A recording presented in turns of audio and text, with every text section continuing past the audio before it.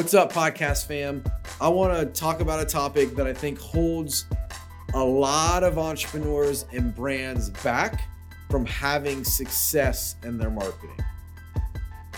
All right, so the number one thing that I feel holds people back, entrepreneurs, brands, personal brands, from having success with online marketing and being able to use this device for all of the intent and power that it provides, is fear. Not fear of creating, like we're not scared to create.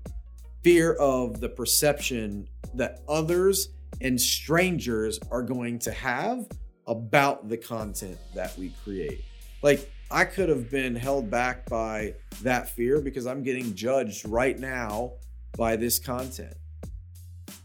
It's content that I feel that I need to put out.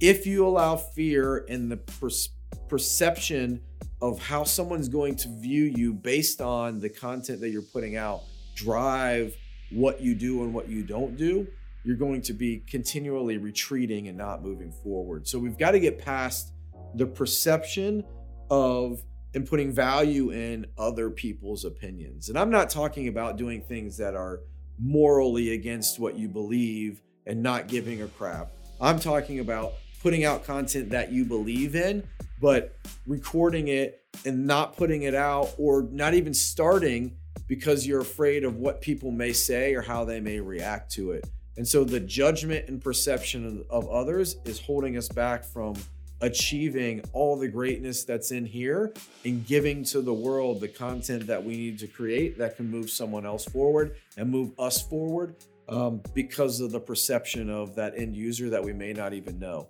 So I'm going to challenge you to this week, create a piece of content and put it out online that you typically wouldn't create because of the fear and the perception that somebody else might have based on that content.